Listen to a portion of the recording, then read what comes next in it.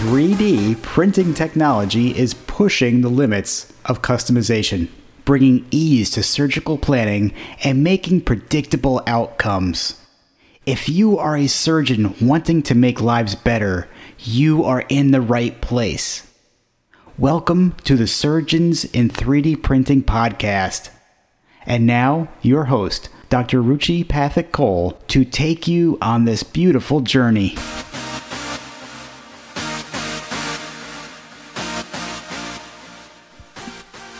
This podcast is being sponsored by Reconstructive Healthcare Solutions Private Limited, a consulting and services provider for medical 3D printing in India. We are there in the Indian Institute of Technology, New Delhi. We are a spin-off of research done at All India Institute of Medical Sciences, New Delhi. If you are struggling to make any decision on implementing 3D printing to your clinical practice, department, or a hospital setup, connect with us on a call for 30 minutes of free consultation. So, book your call and we will help you overcome your challenge. So let's start our episode for today. Welcome to the Surgeons in 3D Printing podcast. And today I have with me Alistair Pachetti, fourth year biomedical student at the University of Glasgow. Alistair presently is the president at Handprints e-Nable Scotland, which is a part of the global e-Nable organization. Now, this is a non-profit organization and it is run by students. So let's talk to Alistair and get to know what is the work that they do and how are they handling so much. So hi, Alistair. Hello there, Richie. Lovely to see you. Yeah. Thank you very much for that kind introduction. Yeah. So Alistair, we've been in touch for almost, I think, a year and a half or maybe 2 years. And that's right. I've had a great journey with you. I've had a small project done with you. It was really interesting. But today I really wanted to discuss how you run this entire organization, because you're doing a lot of work.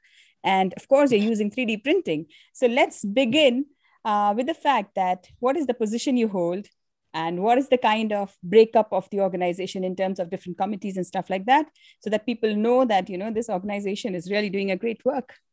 That's great. So hi to everybody on the podcast. As you know, I'm the president of Handprints e-Nable Scotland.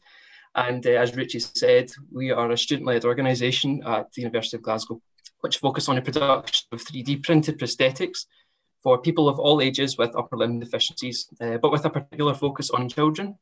So we've been set up for around 4 years now, all by biomedical engineering students who were interested in this global e-Nable cause. And after establishment in the university, we quickly became really, really popular, an ambitious society in the James Watt School of Engineering. And as of 2020, engaging up to 130 people, both within the university and out with the university, on this cause of producing low-cost medical devices and prosthetics and empowering people throughout Glasgow, throughout the United Kingdom and beyond. So currently we have 6 divisions in the society. Wow. 4 or more. That's a lot of people. It is, yeah. That's the 130 people all there for you. Yeah. But 4 are more focused on design projects and the technical aspects of 3D printing, and 2 are more focused on engaging people. We want our cause to be out there and be noticed by people. That's how we continue our legacy through the university, throughout the e-Nable network and beyond. So our 4 more technical divisions. First of all, you'll know I'm the president, so I oversee it all. I'm responsible for holding meetings, and you'll often see that the president has been in 2 or 3 divisions beforehand, so have quite strong knowledge of how the society runs. But for our divisions, the 4 technical ones, the first one is the prosthetics division, so that's the noble e-Nable cause. So that's where we bring in teams of 4 to 5 students from a wide range of disciplines in university, whether that's biomedical engineering, mechanical engineering, sometimes reaching into medicine and other fields as well. Wow. And we address needs by our recipients. So people who come up to us and say, I have, or I know of someone with an upper limb deficiency, we would like you to reach out and help to empower this person, help give them back a function which they require. And an aspect of their life which they'd like to see. Yeah. And it's a really nice feeling being able to look someone in the eye and hand a prosthetic over to them and provide that to them. So our prosthetics teams focus on that. Right now we have 2 recipient projects happening. It normally ticks over throughout the year, which is a really, really nice cause to do, particularly throughout the pandemic and things like that. So that's our prosthetics teams. That's a noble cause in e-Nable. But as students, we're ambitious as always at Glasgow University. Yeah.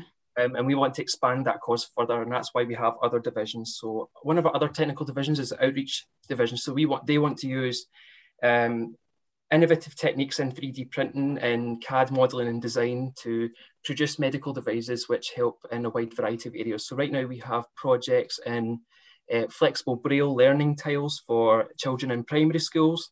Our outreach division last year collaborated with the Queen Elizabeth University Hospital Spinal Injuries Unit in partnership with Glasgow University as well to That's produce. Amazing. That's amazing. It was a really interesting project. Yeah. It's come on leaps and bounds since, and it makes me really proud. It makes me blush. So they developed motor rehabilitation devices to help people hold things with handles like toothbrushes and hairbrushes better. And that's been a brilliant wee project. So that's our outreach in a nutshell. A couple more projects in the past, but in the past year it's been really focused on a wide variety of recipients throughout rehabilitation and learning and things like that.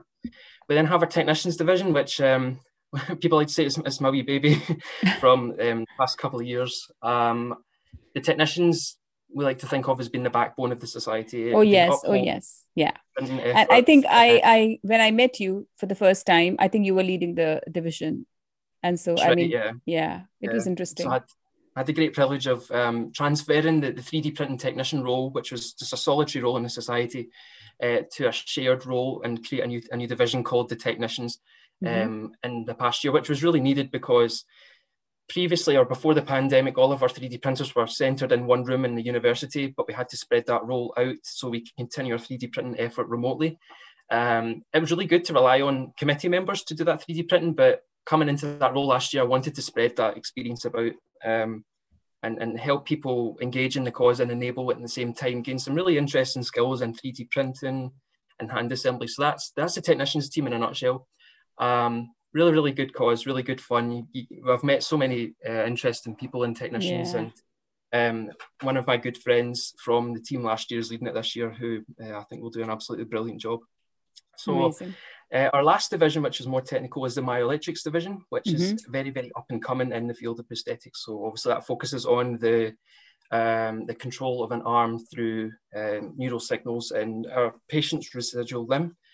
And right now, the myoelectrics team have focused on different techniques for CAD modelling, branching into aspects of electronics and programming and trying to scale that down so it can be fitted onto a prosthetic arm.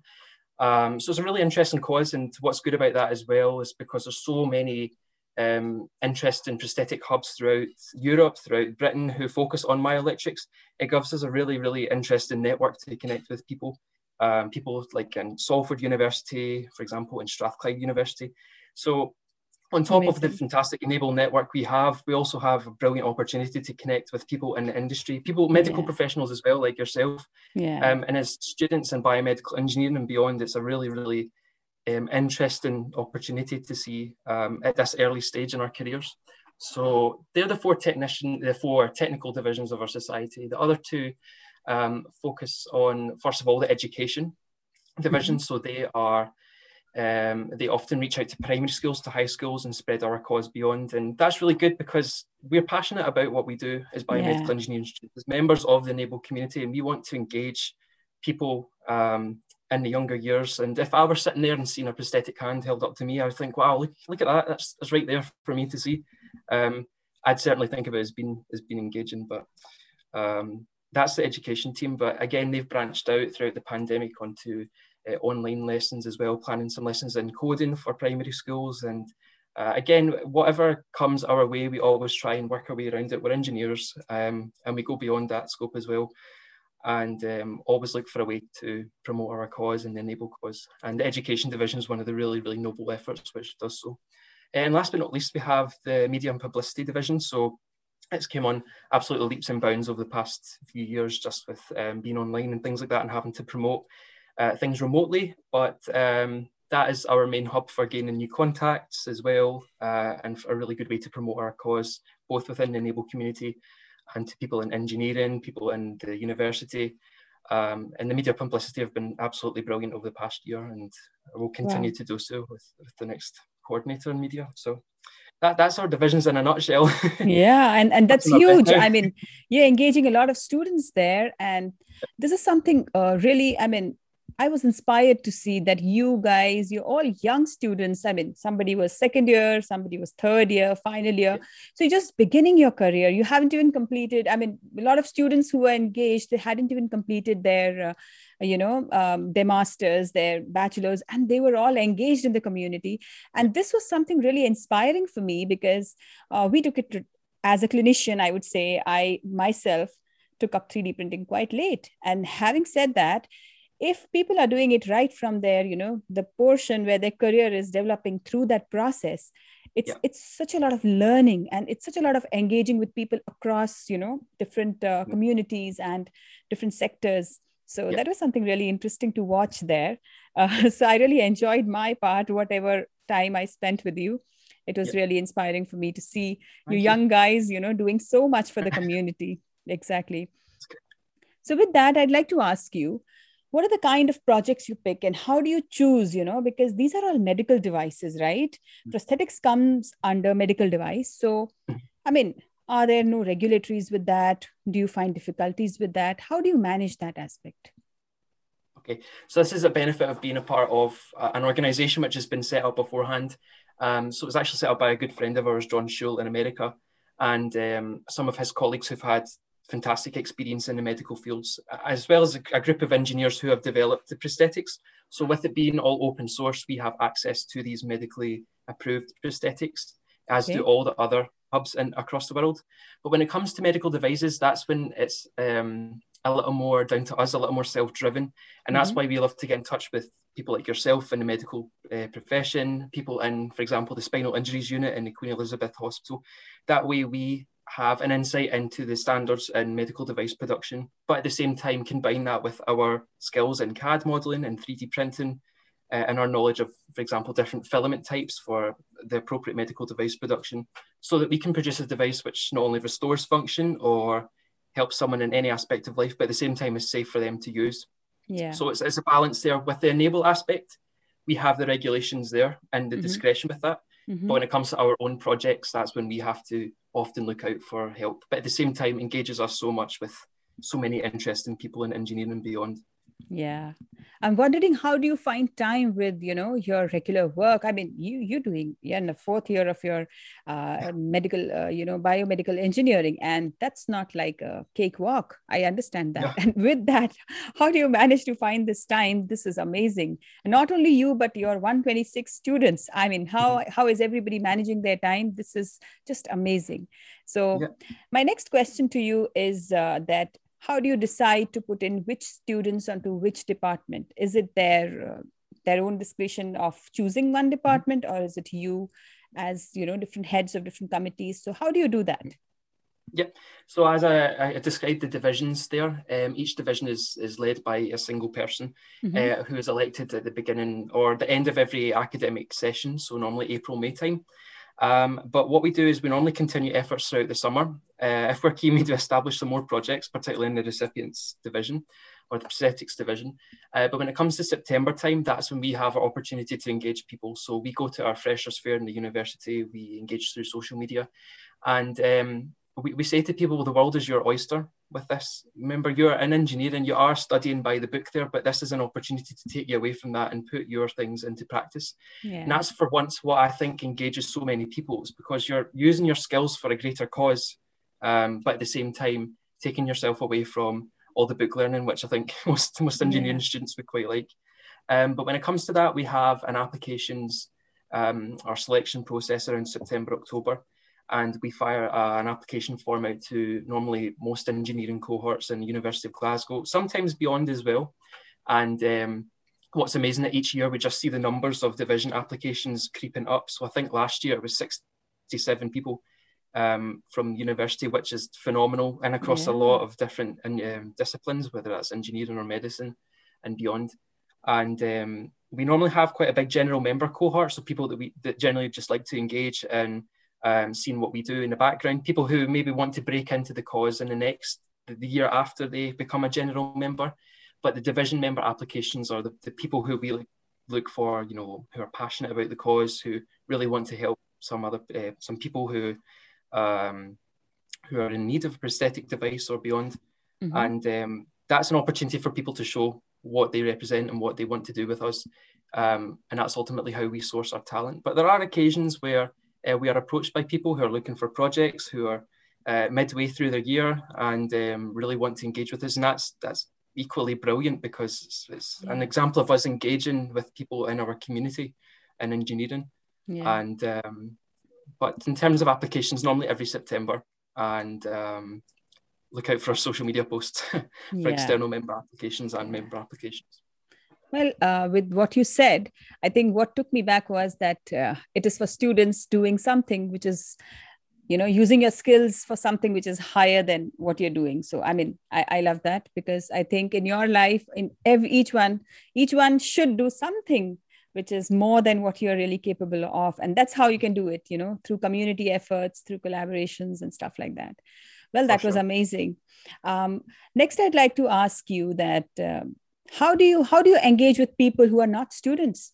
I mean, is it only a student-led organization? Do you have people out of, the student platform, or is it just a student-led organization? So this is a benefit, as again, of being an e-Nable organization. We need to remember that even though we're student-led at the University of Glasgow, there could be a hub in, say, France or the Netherlands who are led by actual engineers or people in the medical profession. Mm-hmm. That is a really good sort of two-way platform there, because we can engage with people in e-Nable, but at the same time, that's how we gain some external contacts. Mm-hmm. Of course, we get the odd very keen person like yourself wanting to engage in our prosthetics cause, and that's equally great, because I'm 20 years old and I'd never think of engaging with a maxillofacial surgeon or something like that. So normally through the e-Nable network, we gain external contacts, and it's normally around 10% of our full membership is dedicated to external contacts. And it's really nice to see that one vision, that one cause shared amongst people through e-Nable. But it doesn't matter if you're going through your engineering degree just now, or whether you're 40 years into your engineering degree. It's just really nice to see people from different backgrounds, different places of the globe coming together for that one cause. Yeah, that's amazing. So my next question is how do you plan to buy material? Where do you get funds from? And what are the kind of printers you have? How have you set up all of that? Yeah, so it's gradually grown over the past 3 or 4 years. We normally find each year we do happen to gain another printer, often by donation. As we said at the beginning, it's entirely non-profit, so we don't expect any money from our recipients or from our end users whatsoever. So we rely on fundraising through charitable efforts. So I believe one of our previous members done a short marathon. We done a walking challenge with a fellow University of Glasgow society throughout the pandemic and within COVID regulations. So we are flexible with it, but we really enjoy doing charitable causes because, again, it's another opportunity for us to get our cause out there to not only the engineering community, but to the public, and a really, really good way to keep fit or just take ourselves away from studies. But on top of that, we love to enter our projects, our completed projects, into design competitions, often ones which have cash prizes at the end. And again, it's another really, really interesting way to showcase our work. So one of the competitions which we've absolutely loved entering, and myself in particular, has been the Design Sparks competition, which I entered in 2020. And there was prizes of up to £500 after that. And just another really good way to engage with students all over the UK and beyond. So it's mainly through our own fundraising, through member donations at times. Often it's graduates or sometimes our current members which give us donations. But the really, really great thing is being able to showcase our work at the same time, compete with other people and potentially gain some fundraising through that as well. Wow. Yeah, that's amazing because, you do need funds to kind of buy some stuff, and then only can you make things for people who really need them. So when you are giving a hand to somebody, as that's the main cause, the prosthetic hand, is this person giving some kind of, in return, is this person paying? Or if this person is paying for the material or something, or absolutely free? Absolutely free. So the only thing that we require from our recipients in prosthetics is a series of pictures of different angles of their hand. That way we can place those pictures on scaling software and take a model or a general model of an e-Nable prosthetic hand and scale that accordingly. So we ask for no funds whatsoever. The only other thing we do ask for is their favourite colour. So we can print their prosthetic in that colour or a particular design. We want to actually expand some of our CAD modelling into, say, the palms or the finger grips, which not only increase the function of them or improve the grip function, but at the same time have designs which are personalised to the recipient. So we expect nothing from the recipient in terms of money, only their personal opinion for colour and a couple of photos of their hand. Wow. So one personal question. Could you share any one of your favorite success story of giving a hand to somebody? Okay. So I believe I wasn't involved in this project, but I believe that a few years ago we donated a hand to a young girl in Pakistan, who I believe had been injured as a result of I believe it was a mine explosion, and she'd lost a large majority of function in that hand. And I believe it was a couple of people in the society a few years ago who'd managed to engage with someone who knew this young girl. I believe she was only about 11 or 12 years old. And even though it was distanced, they managed to produce a prosthetic. They managed to communicate really well in gaining the pictures and the scaled prosthetic hand out to her. And I think we did some pictures back, which I believe we promoted on our social media page. But seeing this young girl holding up her hand and saying, you know, this is me, this is me, I'm proud of this, and I've gained something back here, which is brilliant to me, was a really, really nice feeling. And even though I came 2 years after that project had ended, I could still resonate with it. And being in a recipient team to this day, you still get that same really, really nice feeling, regardless of how the recipient's upper limb deficiency has affected them. It still gives you the same feeling of giving something back to them. And being able to look them in the eye and do that is such a nice feeling. Definitely. So how did you manage to send that hand to Pakistan back? Because that's a lot of logistics which are involved in all of that. So how did you manage that?